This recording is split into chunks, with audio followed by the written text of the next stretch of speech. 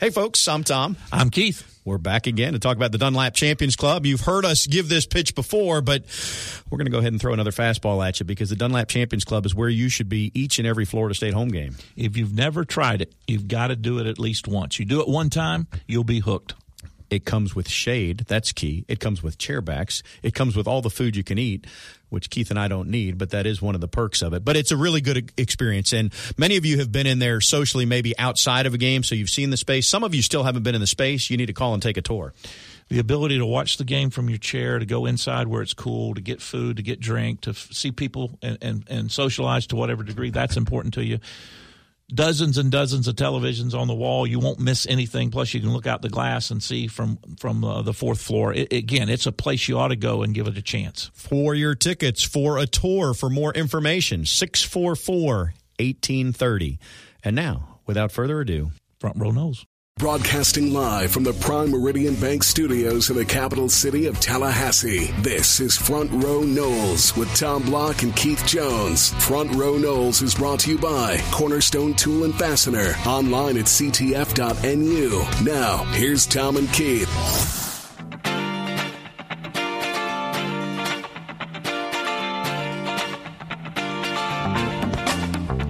Good day, everybody. Tom and Keith back with you. We are 4 weeks into the college football season, KJ, which means it's time to transfer if you're not happy. Evidently, I had no idea that the 4-game redshirt rule would mean that the 5th week of the season was now a new signing period for whoever wanted to leave or whoever wanted to go. I didn't see that coming, but obviously, as is evidenced by what's happened most recently at Clemson and some other schools and kids that announced on Monday, that's become a new benchmark that coaches have to deal with relative to our players coming, or are they going, or what are they doing? If you haven't heard, we're talking about Kelly Bryant, who's announced that he's going to leave Clemson in light of the fact that Trevor Lawrence was announced the starting quarterback earlier this week. So he's played 4 games. That counts as a redshirt year for him. In the case of Kelly Bryant, he'll graduate this year, can transfer and play 1 year next year. Just to clarify, if you're not in position to graduate, you will still be required to sit out a year, so that rule is still in effect. Yeah, but how many kids have we read about that are leaving the program even though they have to sit out? I know Hockman's issue was a little bit different because he hadn't played at all and was basically not named the starter. But Hockman should be eligible next year because he left before competition started. That is correct. But he's sitting out this year. How many kids have you read about in the last couple of days that have made that 4 games now a decision time? Well, they're all quarterbacks. Have you heard about other than quarterbacks? There might be one wide receiver I've heard about, but it's basically quarterbacks, and this has been coming.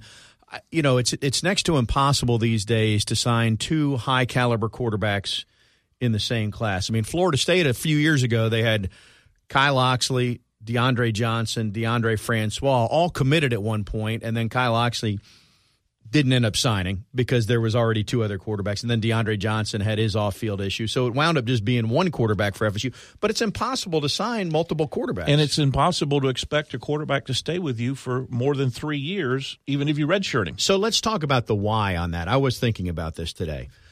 So there's 2 reasons to me. 1, you want to showcase your skills because you want to play at the next level. Or 2, there's so many other people talking to you and so much clutter in your world that you're embarrassed that you're no longer the starter, so you take your ball and run. And I don't know Kelly Bryant, so I don't want to make it personal to him.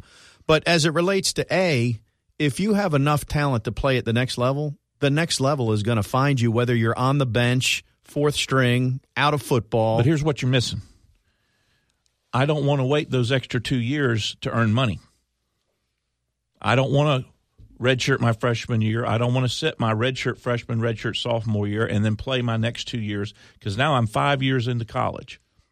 I want to play now. I want to play quick so I can get to the NFL 2 years faster and make 2 years more salary or get 2 years closer to that second deal. I don't want to wait the 5 years. I want to do it in 3. Tommy, at that level, it's about money. Because the money has gotten so big. Well, and this is why people turn pro after their 3rd year, and especially if you're a running back. I think the sage advice is go ahead and go. You're just getting wear and tear. Wear and tear. I guess, and this just shows age. I'll call it experience. But back in the day, Casey Weldon, hometown hero, sat around, was not the starter, and watched his best buddy Brad Johnson start for half a season and had to be mad as hell that he wasn't the starter. And then Brad Johnson got benched, and Casey Weldon rode out the rest of his career, junior and senior year, and Brad Johnson had to be mad as hell that he wasn't the starter. But they stayed.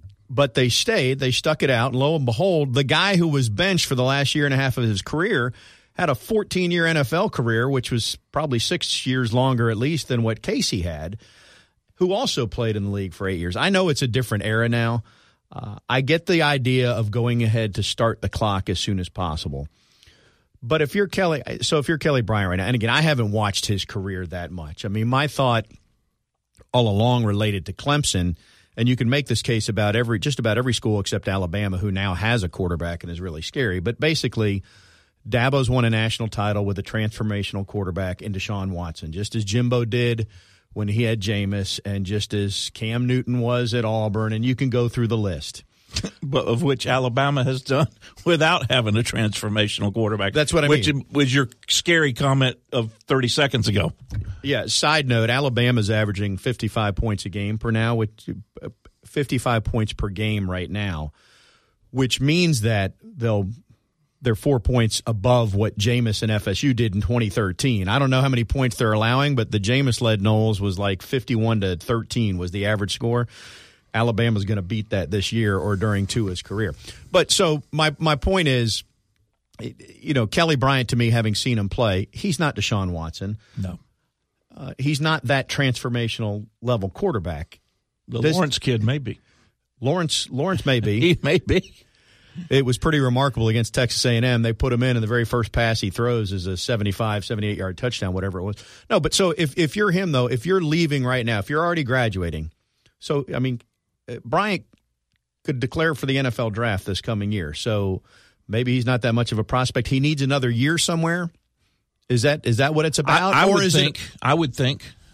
Plus, if you leave now, there's the possibility that you could enroll and get into the other program. Certainly you could do it by January, but I don't know how the mid-semester stuff Well, if he's works. Graduating, and I don't know, you said he's graduating this December. I'm sorry. If that's the case, he's got to stick it out. I'm sorry, I misspoke. For one that is not doing the transfer, is going to have to sit out the year.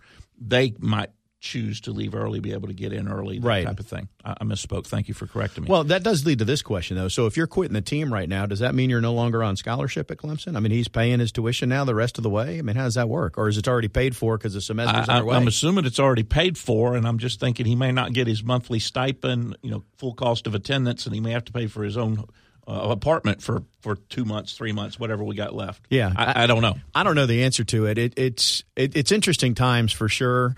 I mean, basically, if you're not the starting quarterback, you leave. We saw it here. Really, we saw it a few years ago with Jameis when there was 4 guys here, and the next thing you know, Clint Trickett hurried up and he went to West Virginia, and Jacob Coker transferred. And by the way, both of them were pretty good. They were, but at the end of the day, both of them were not good enough to play in the NFL. Regardless of the fact that they went on and won a national championship at Alabama and had a good starting career at West Virginia. In the case of Trickett, concussions forced him out of the game.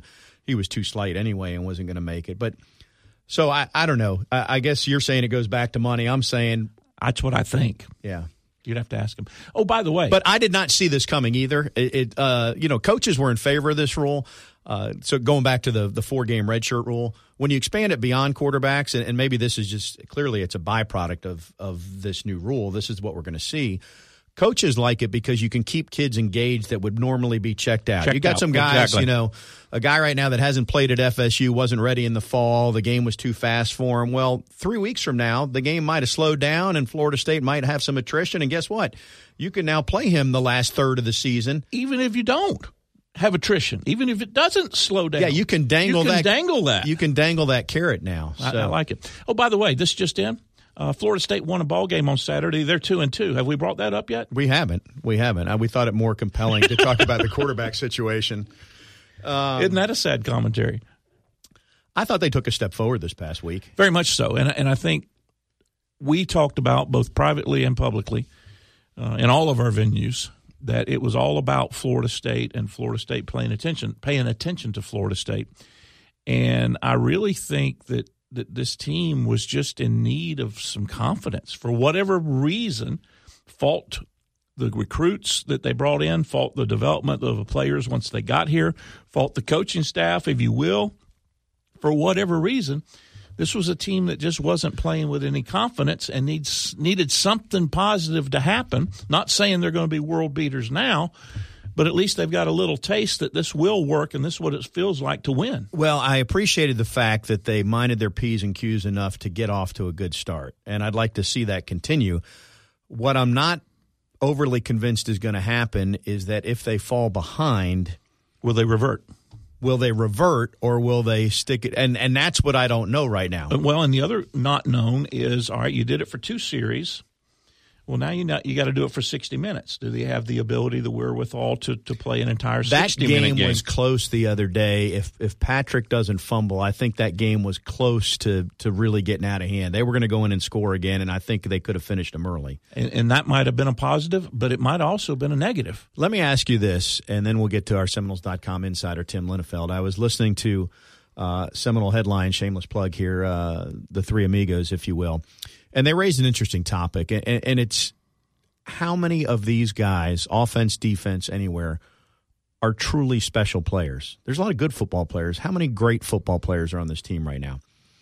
And so, I mean, you think back to the 90s, and there was 5 every year, and then you think back to when Jimbo had it rolling, and, you know, say what you want about Jimbo, but Jameis, his watch, Derwin, his watch, Jalen Ramsey, his watch, Telvin Smith, his watch, Dalvin Cook. Those guys are all top 3 at their position in FSU history. Every kid that started against Auburn in the national championship game got a shot in the NFL. Every kid. A better way to characterize it is there's guys that are going to get a chance at the NFL here. And this has been true the last couple drafts. They're second and third day picks. They're not first day picks. I mean, we're not talking about how there's 6 first-rounders on this team right now. And it goes back. I don't know. We need to ask the recruiting folks because I swear that what happened, the biggest thing that Jimbo, the best attribute that Jimbo has is his ability to evaluate talent. I put it even above Exon and Owen on game day. But he needed to see it on the hoof, not on the tape. We've talked about it. When he was offensive coordinator, head coach in waiting, he was still out, able to travel and visit prospects and see them play to their coaches, as much as any other assistant coach. And that was the backbone for those classes that were 12, 13, 14. As soon as he became head coach, that got curtailed. He was just a closer now. And for those that don't know, and the talent took a dip. Now, for those that don't know, the head coach is restricted. He has limited ability to go out and do face-to-face recruiting. There's a different set of rules for the head coach than for the assistant coach. That's my story, and I'm sticking to it. And I think it's a good one. But to give the headlines guys credit, I mean, if you stop and think about it, I mean, there's a lot of good football players. I don't know how many transformational players there are. Well, here's the number one thing I would say that makes the difference between these good players and great players. This current roster has too many players that are soft. That prior roster had some kids that had some fight in them. Oh, they were dogs, yeah. They had some fight in them. This roster has far fewer of those. And the soft, I mean, you can say it's both mental and physical, but to me it's more between the ears. If you fix that one, you can become physical. But that's where it is, and they got to toughen up. All right, speaking of soft, how's this for a special, KJ? Are you segueing? I am segueing. Every Thursday at Madison Social, the social agreement. For $40, you get an order of wings, 2 proof Madison Socials, 2 bourbons, and 2 Madso burgers. So I don't know for one person. I don't know what you're going to eat, but for that's one pretty person? good deal. No, that's that's for 2. It's a good deal every Thursday. Surprisingly, might be astounding to our listeners. You and I have never partaked of that offer. We ain't had it either. Tallahassee Oktoberfest is this Saturday, 4 to 9 at Township. So if the Louisville game is not going the way you like, or even if it is, just head down to Township. If there's an extreme one way or the other, we encourage you. Yeah, we encourage you to be safe, but check out the Tallahassee Oktoberfest. We will talk to our Seminoles.com insider, Tim Linnefeld, momentarily. Stay with us. Before I get up the coast, don't bring me down. Don't bring me down. Don't bring me down. Front Row Noles on 97.9 ESPN Radio is presented by Hobson Chevrolet of Cairo, Georgia. Get your best deal the Hobson way. Now, back to Tom and Keith. I've been walking the streets tonight, just trying That music can only mean one thing. Since we've heard it 2 weeks in a row, it means Florida State got a win this past Saturday. Our Seminoles.com insider Tim Linnefeld joins us via the Earl Bacon Agency hotline. The Earl Bacon Agency, ensuring your future together. Tim, how are you? I'm doing great, Tom. How are you? Good. If we can continue to hear GNR every week for, the rest of the season, that'll be a good thing, right? Hey, buddy, we might have something going there. And what do you think the possibility of that is, Tim? Of every week for the rest of the season? Yes. Well, just in terms of controlling the music, I'd say it's really good. That was well done. Played. Well played. Done. Speaking of good news, Landon Dickerson's back at practice. So are we going to see him back in the lineup or at least in the rotation this weekend? If I were a gambling man, I think he's got a pretty good shot. When I saw him yesterday out there and saw him moving around, I don't know. He just looked looked like a guy who hadn't practiced in a while and looked like a guy who was probably still pretty sore. But then this morning, he was out there, took part in the Knoll drill, which is kind of their Oklahoma gauntlet, and looked actually pretty good. Looked strong and looked pretty powerful. And it's worth note that he did do that drill today. I don't believe he did it yesterday. If he did, I must have missed it. So it seems like he's making progress there, and so we'll see. I still think it probably will depend on how the rest of the week goes and how he's feeling. But the fact that he's even in the conversation, I think, is pretty good news. Tim, even if Dickerson can't go, it appeared the offensive line took a step forward last week. Now, I know it was Northern Illinois, and maybe some of that was scheme, but what's your thoughts on, what kind of building block was that for Florida State last week? Look, man, at this stage, I'm not putting any qualifiers on good news. I'm not moving the goalposts.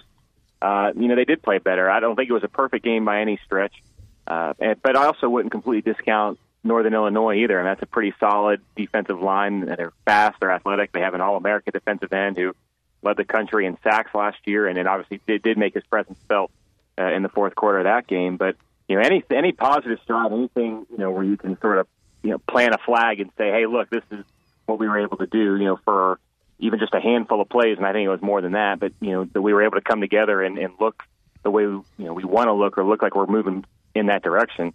To me, that's a good sign. So we'll see. Maybe they have a combination that works for them. Obviously, if Landon Dickerson comes back, I would assume he would take over that right tackle spot. But I don't know. It's a good question. Maybe they would consider leaving Brady Scott out there and putting Landon Dickerson back at guard, which is his more natural position. I think it's just a matter of where is he most effective. But just any positive signs, for me, I'm not looking that gift horse in the mouth. I think you have to be pretty happy with that, and then build from there. Tim, what do we make of the fact that Florida State still can't find the running game? There were a couple of maybe a series, maybe two series where they put some back-to-back things together. But as talented as the backfield is, even though the offensive line has struggled, I would think that you would have seen some more production out of the rushing game. I agree, and that's, to me, is kind of one of the mysteries of the season so far, is why that hasn't been able to get going. Willie Taggart's teams, by and large, have always been really good at that. And when this offense is going, it's the running game, I think, that usually leads the way. He said that a ton. And it's even made more confounding. And I think there's actually a bigger point than just the running game, is that on those first two drives, which not coincidentally ended in touchdowns, the running game looked pretty good. They were opening up some holes, getting into rhythm, and breaking off chunks of yardage. And then for whatever reason, after that, really, the third drive was off to a really good start too, and then you get the fumble on the 4th and 1, which you had already picked up, and then it was just like somebody turned the faucet off. So I really don't know. I think that what you saw in the second half was just a commitment that we're just going to run this thing, and Florida State held a double-digit lead for most of the second half too. I think it's for all of it if that touchdown ended up not counting. So they said, we're going to run the ball, we're going to run right at them, and sooner or later we're going to break one, and it's going to get going, and it didn't quite happen. But yeah, no, to me, it's a mystery. You would think that it would be something they'd be really good at. I know that's what we all expected coming into this year. And Keith, you made a good point. Like, even if the offensive line isn't where you want it to be, the story and the expectations were that you had a backfield that could maybe make up for that a little bit. And so far, that hasn't been the case. Is it fair to say that maybe the first step was exactly what you're talking about, in that Florida State did stick with the running game in terms of number of plays called, and maybe that's just the small baby step to get down that trail? I think so, and especially you can afford to do that when you're up by 2 scores in the second half. When you're chasing points, the way they were really in their previous 3 games, you kind of can't. You got to find ways to win. But in this situation, I think, you had an opportunity to just say, hey, look, this is what we're going to do. And come hell or high water, we're going to get this thing going, or at least get some guys some reps. I thought it was valuable for the offensive line, even if it wasn't totally successful at all times, just to give them a chance to kind of block up those plays and kind of run just some simple runs and get them into rhythm of what that feels like. Because, again, their game script from the first 3 games of the year didn't really allow for that. So yeah, I think if anything, I think it can be valuable even if you didn't see the results against Northern Illinois, and you got to hope that you laid a foundation and can keep building on that. I think that's kind of the theme of really this entire game, entire week is, signs of progress, and now can you use them to move forward. Moving forward, Taggart has used the word revert, as in this team can't revert after that players-only meeting of a week. Was there another one this week, by the way, Tim? Did I see that? Not that I'm aware of. Okay. So, but basically, you move You start forward. having those meetings, you got problems, brother. You move forward, you can't move back again kind of thing. So you can look at it, and this is not necessarily the players, but I can look at it and say, well, Louisville's really scuffling too, so this is an opportunity for Florida State. The problem is Louisville's on the other side going, this FSU team is really struggling, so this is one we can get this weekend. So I don't know how that wrangles out on Saturday. What do you expect? I'm kind of in the same boat as you. What's interesting is how the narrative has shifted on Louisville so quickly. I know they had a struggle to start the season, but then once they did what they did at Virginia last week, I think that really sort of opened everybody's eyes and said, oh my gosh, what's going on over there? Which is great because now all of a sudden, if you're Florida State and Florida State fans, I should say, really probably more than the team, you look at that and say, hey, what we thought was going to be a tough game, particularly when the schedule came out, maybe isn't as big of a challenge as it initially could have been, or certainly wasn't as it would have been in the last couple of years with Lamar Jackson, which, okay, fine, that coupled with a win over NIU makes you feel pretty good about your chances. However, that does kind of come with a little bit of pressure and some raised stakes, right? Because if you go up there and for whatever reason don't play well or don't have success, knowing the context of Louisville's season, it kind of alters your perception too, right? So, no, I think there's a lot riding on this game, especially with what lies ahead, knowing that you go to Miami in a week. It's interesting, to think how much things have changed in such a short amount of time. And it really, I think, has kind of been the way this season has gone. Every week just feels like such a drastic swing.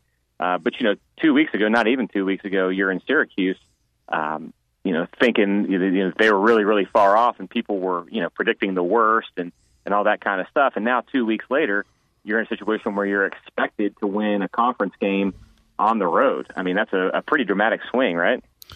Well, I do think, in this information age, part of the problem with metrics, metrics can tell a big story, but they tell the story up to this moment, and they discount that you can be making tweaks or making improvements. So after the Syracuse game, everybody said they're never going to win another football game if they play like that. In the history of the school. Well, they're not going to play like that. They might not have. Right, but that just assumes that they're going to play that way the rest. So right. They played better last week against Northern Illinois. What's to say they don't make incremental improvement? Now, I will agree. This is not a Super Bowl NCAA championship caliber team. Keith and I were talking some about, the talent I don't think is where it needs to be at Florida State. But that said, there's nothing to prevent them from maximizing what talent they do have, and clearly that ceiling is higher than what they've reached so far. Yeah, no, I think that's absolutely fair. And I feel like I keep kind of belaboring the point, but it's just so. I don't know that I've been a part of a season like this where just the perception and the expectation and the vibe around, maybe not the players themselves, but just the community and the people who follow the team. It's just it has swung so wildly, from week to week. And so, no, man, I'm really interested. I don't know that I have a lot of insight as to what to expect from the game, but I know that I'm really curious to see what it looks like. Well, if your track record on rapid fire is any indicator, you made great improvement last week. You there did. We go. 5-4 to 7-1. You've set the bar high. I don't know that you can do better than 7-1. Yeah, that was, and I never really tally up the questions. 9 one week, 8 another. It's just whatever we can come up with before our brains go dead. So let's listen back. Let's grade you from last week. The Marching Chiefs are doing an Elton John tribute at halftime on Saturday. Will one of the songs be Saturday Night's All Right for Fighting? Guaranteed. How many different players will take a snap from the center for FSU in the game? 2.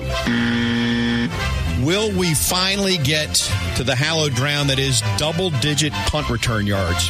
Yes. 100-yard rusher? No. Defensive score by FSU? No. Most importantly, win or loss? Win. Should point out that we asked you about number of aircraft in the Coast Guard flyover. That was canceled so that they could tend to more important duties, namely the cleanup from Florence and everybody affected with that. And that's a push in my book. Yeah, it's a push. 5-1 though is what I got there. Not bad. Better percentage. Yeah, I'll take it. He's doing all right. All right, so you ready for this week? Let's do it. All right. Well, this is an oldie but a goodie. Will there be a 100-yard rusher this week for FSU? Nope. Will FSU lead after the first quarter? Yes. Number of touchdowns, I won't even say catches, number of touchdowns scored by Tamari and Terry, and I'll set it at 1.5. Under or over? Under. As we're going to a state known for its bourbon, will Keith Jones and yours truly perhaps have some bourbon? Over. All right, that's it. We can't top that. He definitely got.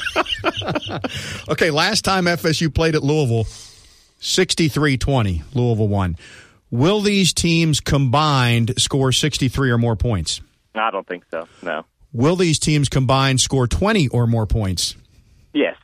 Okay. Will there be a penalty on a punt return for Florida State? Oh, gosh. Man, I hope not, but probably. Number of touches for Trayshawn Harrison this week. The over-under is 5.5. Under. How many Florida State players will be carrying a football around next week? To class, to meetings, and everywhere else. Over-under 1.5. Over. All right, and this is a bonus that we really can't grade until 2, 3, 4, 5 years from now. Astute listeners will know that both Willie Taggart and Bobby Petrino are former head coaches at Western Kentucky. So how many seasons will it be until an assistant currently at FSU or Louisville is the head coach at Western Kentucky? Well, how many seasons? Yeah, how many years do we have to wait? 2 or 3. 2 or 3? Okay, so we'll check back in a couple years. There's a lot of guys with Western Kentucky ties on the staff at Florida State right now. Yeah, well, that's true. That is true. And there's also some guys without a tie that played close by. I'm thinking of Walt Bell. He could be in that mix down the road, too. All right. How are we doing on our questions, by the way? I mean, we always put you on the spot. Do you want us to ramp up, ramp down? Where are we at? I mean, you're doing pretty well. I feel like we might have to toughen the questions up. Have to toughen them. Let's see how this week goes. I don't want to get too cocky. It's still early in the season. It is. That's a good point. All right, good job as always, Tim. Appreciate it, fellas. We'll talk to you next week. Will we drink bourbon this week? Over. That was well played. That's well played. That was very well. That needs to be like our refrain. That needs to come back from every break with that, right? Okay, speaking of breaks, we'll take one. We'll get the bourbon, and then we'll come back and continue Front Row Knowles.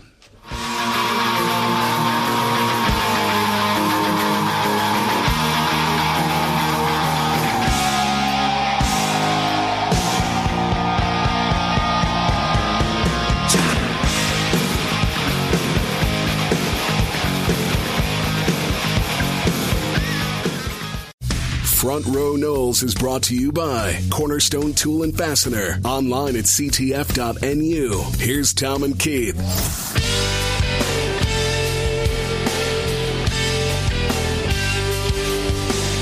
Back on Front Row Knowles, and we'll fire up that Earl Bacon Agency hotline once more. We're going to deviate from current state of affairs at Florida State, talk about a former Knoll quarterback who's back from his suspension down in Tampa Bay. We had one suspended at the next level? A guy named Jameis, and a guy that's been covering his entire career, and who I used to work with back in the day. Mike Neighbors is on the horn. Mike, how are you, sir? Great to be on with you guys. How are you? I am great. This, it occurs to me, Nabes, this is like the 20-year anniversary, or close to it anyway, of the best year in the history of local sports television, at least for you and I personally. That's when both of y'all were 12, right? Yeah, viewers may disagree, but for us it was a good time when we worked together. I don't know if you guys can relate. In my heart, I'm 25, but I get reminders daily that I'm not. That's called a mirror. That's one of them right there. That's called a mirror. Yeah, and AARP magazine showing up in your mailbox, that too, right? All right, so exactly, yeah. Mike is down in the Tampa area and has been for years. I did used to work with him at WTXL. Before that, he was at WCTV here in town. So longtime folks around Tallahassee will remember Mike. Nabes, first of all, to be fair, I know you've got Neighbors Media Group, and it's not all sports, but beyond that, I just describe you as a jack of all trades. So is there something else that that our listeners need to know? You cover the Bucs, you cover the Saints. You pretty much, if there's a paycheck involved, you cover it. I mean, that's the way it works in freelance sports, right? Yeah, I hate to say that, but you have to create options. I always tell young people in this business, create as many options as you can, because if you lose something, then you're still okay. But I have a weird life. My Twitter followers are confused because I cover the New Orleans Saints and the Bucs. So every time I tweet something about the Saints, I lose Buck followers and vice versa. But we started a website down here in Tampa with the longtime Bucs beat writer Roy Cummings, pewterpirates.com, and it's been going strong for almost 2 years now. So we're excited about it. Good deal, and sorry to just put the cards on the table like that, Nabes. I'll keep that between us next time.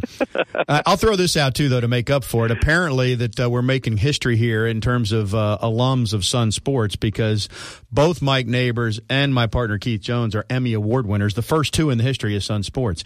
I can add nothing like that to the conversation, but I am privileged to be by your side and on the horn with Mike. I'll let you come over and polish mine after the show. You can travel to Tampa at your leisure to polish Mike's. I won mine for a spelling bee story, and Keith earned his as a quality analyst. So his may be a little more impressive than mine. Boy, he pulled a fast one on those folks. You must have known all the judges for sure. Fool them sometimes, fool them all the time, whatever that phrase is. All right, so Mike, you're on. I wanted to have you on for a while, but obviously today makes sense because Jameis Winston is back. I mean, he was polarizing at Florida State. He's certainly been polarizing in Tampa. Before we get into how this is all going to play out, if you've lined up 100 Tampa Bay Buck fans right now, or 1,000, whatever, how many are on the Jameis train and how many are let's be done with them? If I would line up 100, that's a very good question. I would say, in my mind, 70 would be against him right now, because I think there was a camp, and I'm not in this camp, that when he was drafted, they didn't like him, based on everything that happened at Florida State, and they weren't going to ever change their minds. And then you had a camp, a wait-and-see camp. Let's see how it plays out. And then he has his latest problems in Phoenix with the Uber driver. So I think a lot of those people, who wanted to give him a chance, kind of stuck their neck and told others, let's give him a chance. Well, he made them look bad. So I think, a lot of people are against him right now, frankly. And I think he's going to have to do a whole lot to get their trust back. And you couple that with the play of Ryan Fitzpatrick, and I think the fan base is saying, we don't need him right now. We have this guy.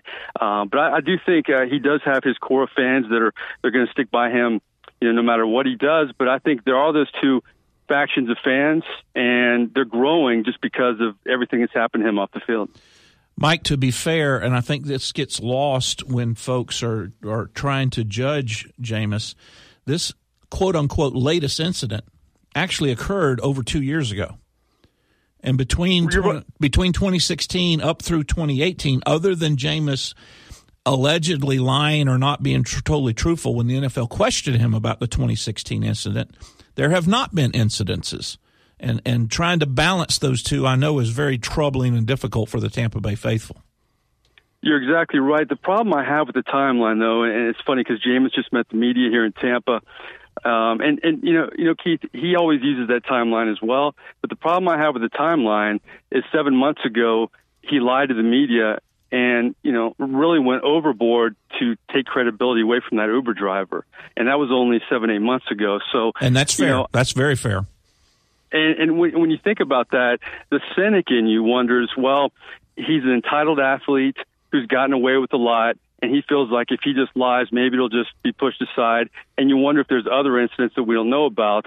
But for the record, guys, I'll tell you, when Jameis Winston was coming out and you had the whole Jameis Winston-Marcus Mariota debate, I thought it was a no-brainer given the intangibles of Jameis Winston. And you guys know this even better than me. When you meet Jameis Winston, you like him. I mean, he's a real engaging guy. You want to like Jameis Winston, but it just seems with him, once you want to really embrace him, something happens, whether it's the incident 2.5 years ago or it resurfaces and he lies about it. And we'll never know for sure if he lied to the Bucs or not, but they've always backed him. And the way Dirk Cutter reacted at the beginning of training camp, I'm not a mind reader, but it seemed like he was really hurt by everything that happened, and it seemed to me that he may have been lied to as well. Mike, not necessarily a fair question, because we know at the NFL level, those 52 other guys, they only want the other guy that'll help them win. But same survey. What percentage of the Tampa Bay Buck players are in Jameis's camp versus those that say we need to get rid of him? Would you guess? That's the interesting dynamic with Jameis Winston, and you guys know this at Florida State, how popular he was with his teammates. And you can say whatever you want about Jameis Winston, his judgment on the field in terms of his football judgment and his judgment, off the field, which is to be desired. But he's a hard worker, and he's a guy who's a team guy. And he said all the right things in his press conference today about Ryan Fitzpatrick, happy for the team. And I think in to answer your question, I think he's still very popular with his teammates. They're saying all the right things right now, but they defended him at his lowest point this offseason when he was suspended and when he lied to the media and may have lied to some people in the organization. You can tell when you interview somebody how authentic the answers are, and you get a lot of authenticity from his teammates, especially his wide receivers, guys like Mike Evans and Cam Brate. So beyond that, though, I think an interesting part of Jameis Winston, though, is in the long run, I think all of this, you never want things to happen to him that have happened, but the fact that he had to take a back seat in training camp, the fact that Dirk Cutter said he has to lead, quote, from the rear now, he's not going to be at the press conferences, he's not taking reps with the ones, he's not the guy for the first time in his life. He responded this preseason with arguably his best preseason. So sometimes in life, as you guys know, you got to be humbled. He's been humbled, and he reacted well. So we'll see in the long run if he can build off what he did in the preseason. Well, and that's the question. So because in the preseason, I think he was the top-rated quarterback in the NFL, and right behind him was Ryan Fitzpatrick, who now has played well through 3 games. Did the Bucs make an official announcement about Fitzpatrick? And beyond that, how do you think this will play out? Because Winston is going to get another chance. I mean, unless Fitzpatrick somehow remains Fitzmagic and doesn't get dinged along the way. But there's going to come a time where all of a sudden they're going to turn and there's Winston. Well, I think based on everything that's happened with Ryan Fitzpatrick the first 3 games, it's remarkable, guys. You can look at the Montanas, the Bradys, the Marinos. None of those guys ever had 3 straight games with 400 yards of passing. And Ryan Fitzpatrick's the only guy in NFL history to do that. So I think it was always a tempered stance with this football team on answering questions even before all that when Jameis was going to come back, what are they going to do? Because I think they wanted to wait and see how Ryan Fitzpatrick would respond. But the interesting thing to me, though, is in training camp, with Jameis out of the mix, you had Ryan Griffin, the backup quarterback, another Ryan, and he's the guy who pushed Fitzpatrick a year ago. Well, Dirk Cutter made it known the first day of training camp, not only is Jameis going to lead from the rear, but Ryan Fitzpatrick is our guy, almost eliminated any competition. And when asked about it in the subsequent weeks after that, would say, why are you guys asking me that? We have faith in Ryan Fitzpatrick, not even knowing how he would do in those first 3 games. But now you have that body of work, guys.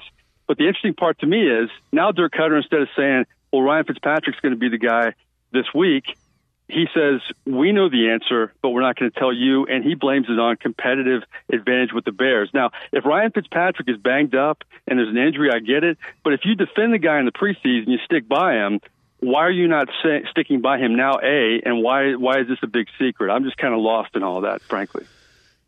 Well, from the Jameis side of the ledger, I don't know that he wants to get thrown to the Bears literally this weekend. So, I mean, you'd probably rather see Fitzpatrick, and if he struggles, then it's a little bit more of a natural time to ease Winston back in.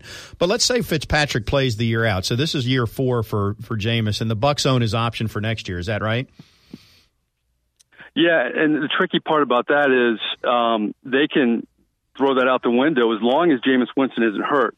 That's the caveat. Now, if he's hurt, then he gets the option. But if he's not hurt, then they can rework the deal. However, and when do they? Well, can they? Basically, what I'm saying is this, Mike. I mean, if Fitzpatrick played the whole year, can the Bucs just be done with Winston, not pick up the option, and he's on the free agent market, and he went from a guy who potentially was going to sign a $160 million contract to a guy that somebody's going to gamble on for 2 years and $20 million or something like that? I mean, is that what he's staring at? The short answer is yes, but I think it's much more complicated than that because this is a franchise, Tom and Keith, as you know, that has always had trouble at the quarterback position. Really, the only mainstay quarterback they had Brad Johnson in the Super Bowl run, sure, but the mainstay quarterback was Doug Williams, and he didn't stick around. So many quarterbacks have left this franchise to go on to bigger and better things. I don't think that would happen, but it could happen. It could happen. But Ryan Fitzpatrick, let's face it, he's not getting any younger. And Jameis Winston was the first overall pick just a few years ago. And I know for a fact that Jason Light, the general manager, likes him a great deal. The Glazers, the owners, like him a good deal. They want this to work. But it may be kind of a compromise where he doesn't get the big money. They meet halfway. But I don't see him leaving the Bucs. But yes, they could easily just let him walk away if he doesn't get hurt and doesn't play. Mike, is there a date coming up during the season that's going to be some kind of indication, i.e. a date when the Bucs have to make some type of decision relative to Jameis, or can this just go all the way to the end of the year? Well, I think, Keith, just because, it's amazing. I think this is why the NFL is so popular, because you never know what's going to happen. I mean, everybody thought, well, the NFC South could have 3 playoff teams, and it could be Carolina, it could be New Orleans, it could be Atlanta. Nobody was throwing Tampa Bay in there. But now all of a sudden, Tampa Bay's tied for first. I know it's only 3 games. But if this team stays in the hunt of the playoff race, and Fitzpatrick, let's just say he keeps playing well, it's almost to me, a Carson Wentz, Nick Foles situation, as weird as that sounds. You want to have 2 good quarterbacks. Let's say Fitzpatrick goes down in week 13, and the Bucs are in the middle of a playoff run. It's a luxury. Boy, it's great to have a Jameis Winston coming off the bench. So I think it's a real week-to-week thing at this point. I really do.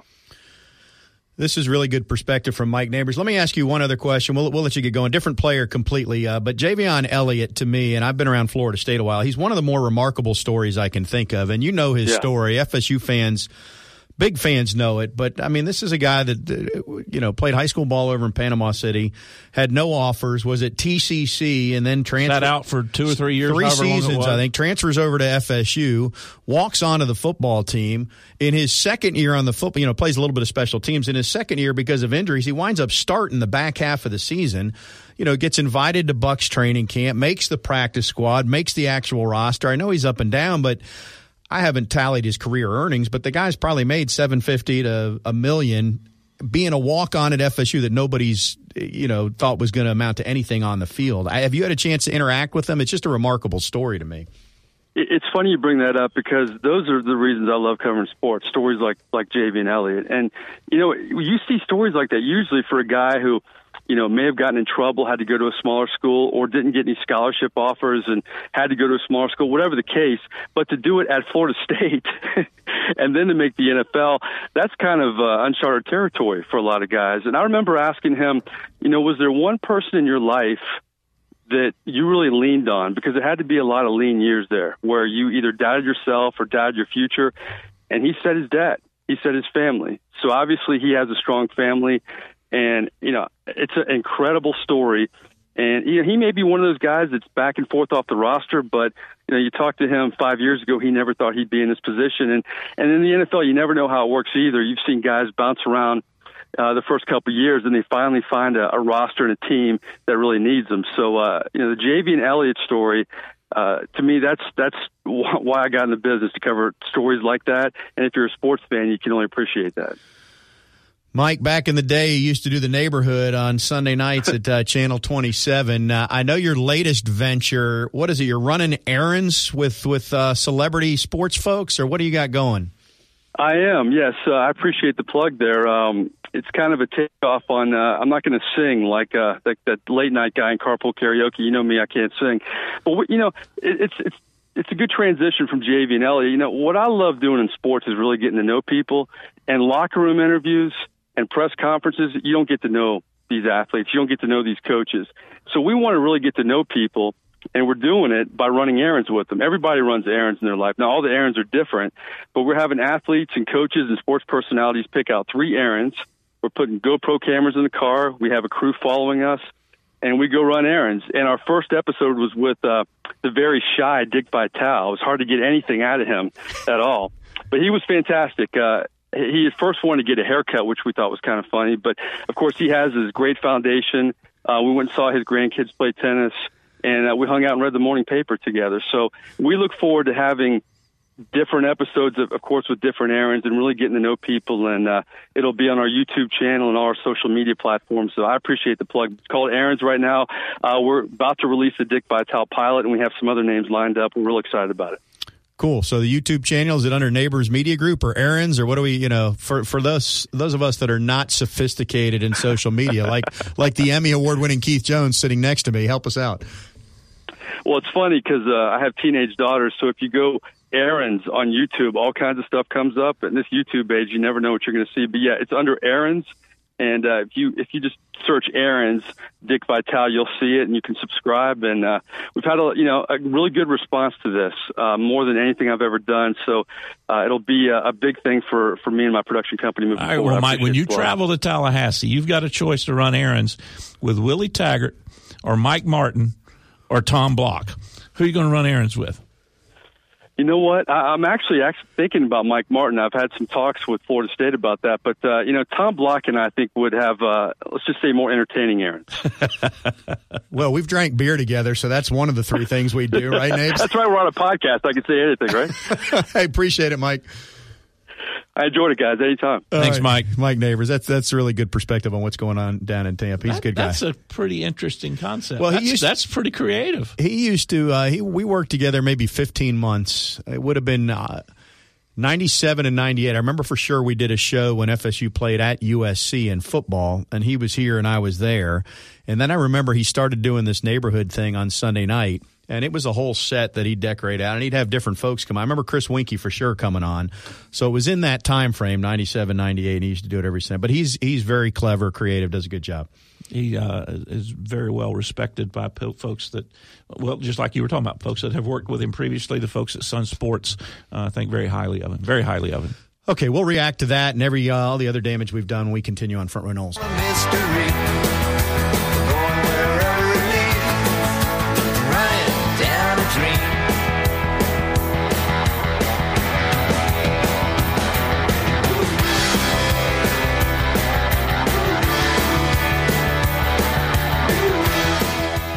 Front Row Knowles on 97.9 ESPN Radio is presented by Hobson Chevrolet of Cairo, Georgia. Get your best deal the Hobson way. Now, back to Tom and Keith. Thanks to Mike Neighbors for joining us. Tim Linnefelt earlier in the show, as always. I guess we shouldn't be surprised. 100 Bucks fans, 70 of them are anti-Jameis at this point. Did that number surprise you at all, KJ? No, that's about where I thought it would be. I mean, because you've got a core group, because we're in the South, that don't like it when people lie or do something that involves any type of activity against a woman. And then you got those. Well, that's not restricted to the South. No, we're in the South. Well, I'm just saying there's that appropriate hardcore group that it wouldn't matter what the actual story was. And then you've got the hardcore Tampa Bay fans that are just if they've got one title in 50 years, 55 years, however long the franchise has been, they would love to have anybody that, as long as they can play football on the field, they don't care what happens outside of the lines. And then you got everybody else in the middle. And so that's probably a pretty good number. He's brought it on himself. That was good perspective from Mike. He and I, we didn't talk about the Saints there. He has been he's covered the Saints for probably 12 to 15 years now. He's the sideline guy on the Saints preseason broadcasts, and this has to do with he used to work for, he still works for Cox Communications in Louisiana, even though he lives in Tampa. So the irony of this is that I never see him in Florida, but like the last 2 years, he and I have spent Christmas Eve together because the Saints have played, and he's stuck in New Orleans with no family. So I said, come on over, because that's where I am with the Block family. Anyway, our listeners don't really care about that, but that's when he and I get together. Let's get back to the Louisville thing after I remind folks that if you've got a do-it-yourself project that needs to be finished, go visit Ron and his knowledgeable staff at Cornerstone Tool and Fastener to get all your power tool needs. Last week we said we needed at least a fastener for the offensive line. What do we need from Ron this week at Louisville? A long extension cord that we can throw touchdown passes down. Does that make any sense? No, it made no sense. Never mind then. 1110 Stuckey Avenue. I'm going to keep reading this, and you can see if you can come up with a better illustration. I'm lost. 3269 Crawfordville Highway. Call them at 580-1200. Visit them online at CTF. A tall ladder that a running back can climb and jump over the goal line. What we needed 2 years ago was that extension cord yanked from the scoreboard, so I didn't have to see more points going up for Louisville. That's a fact, Jack. That was whatever movie that's from. That was. Are you going Stripes on us today? You're going really old school, huh? I think I've kind of blocked out that day entirely. That day began, if you'll remember, talking about an Uber driver back to Winston, that day began with us taking an Uber to the stadium 2 years ago. And getting an argument with law enforcement because they wouldn't let us close enough to the stadium. Dang near getting arrested. Just about got arrested, and we really didn't do anything bad. We just got out of the car in the middle of a road, and they didn't like that. But that involved an Uber driver. And that was the highlight of the day, come to think of it. Yeah, it went downhill from there. It went downhill pretty quickly. All right, so what do you think this weekend? I think Florida State, they're a 5-point favorite, even though they're the visiting team. I think with the quarterback revolving door that Petrino has, and Louisville's defense has not been like we have expected them to be. I think this is a game that Florida State can and should win. I think if they go out and play better, they can win. They don't have to play great. Now, back to your point in fear, what if they revert? What if they go backwards? Then it's a game that Florida State could lose by 4 touchdowns and get embarrassed because Louisville's got talent at the other positions. There's no question. But it is a game that Florida State should continue, hopefully will, make progress. And the Louisville's not the juggernaut they were 2 years ago. They don't have the dynamic quarterback that they did, and this is a game they can and should win. On the surface, I don't see the team reverting. What concerns me is when things don't go your way. Last week, things went Florida State's way. They got a deflected touchdown that Jaquez Patrick had a couple of breaks. Had a couple breaks on that first drive. Got up 14-0. A batted ball that didn't get intercepted. Right. And I won't say cruised from there. They didn't stay as focused as they needed to. What concerns me is, okay, now Louisville gets a break. Lost in that 63 points, not that it made a difference, but one of the passes Lamar Jackson threw, he overshot his receiver by 20 yards, and there happened to be a tight end sitting there on the sideline who caught it and went to the house or the 1 yard line or whatever. If they get that kind of play this week and Florida State's behind 7 or 10, then do they revert? That's the part that concerns me because this goes back to the whole mindset and being soft, as you called it, and the psyche. It's still fragile to me. And you don't know until you've been there, and you don't want to take the chance of getting there and even overcoming it. You don't want to get there to start with. And hopefully that won't be the case. Because the game coming up next after that, that we don't want to talk about, is going to be very interesting for a multitude of reasons. One result or another, we'll be here to talk to you about it Sunday morning at 8 with our first look edition, and then again next Wednesday night. Right? We are consistent. He's Keith. I'm Tom. Consistently mediocre. Is that our tagline? I just said consistent. You just said consistent. All right, I'll shut up now. We'll talk to you again next week, folks.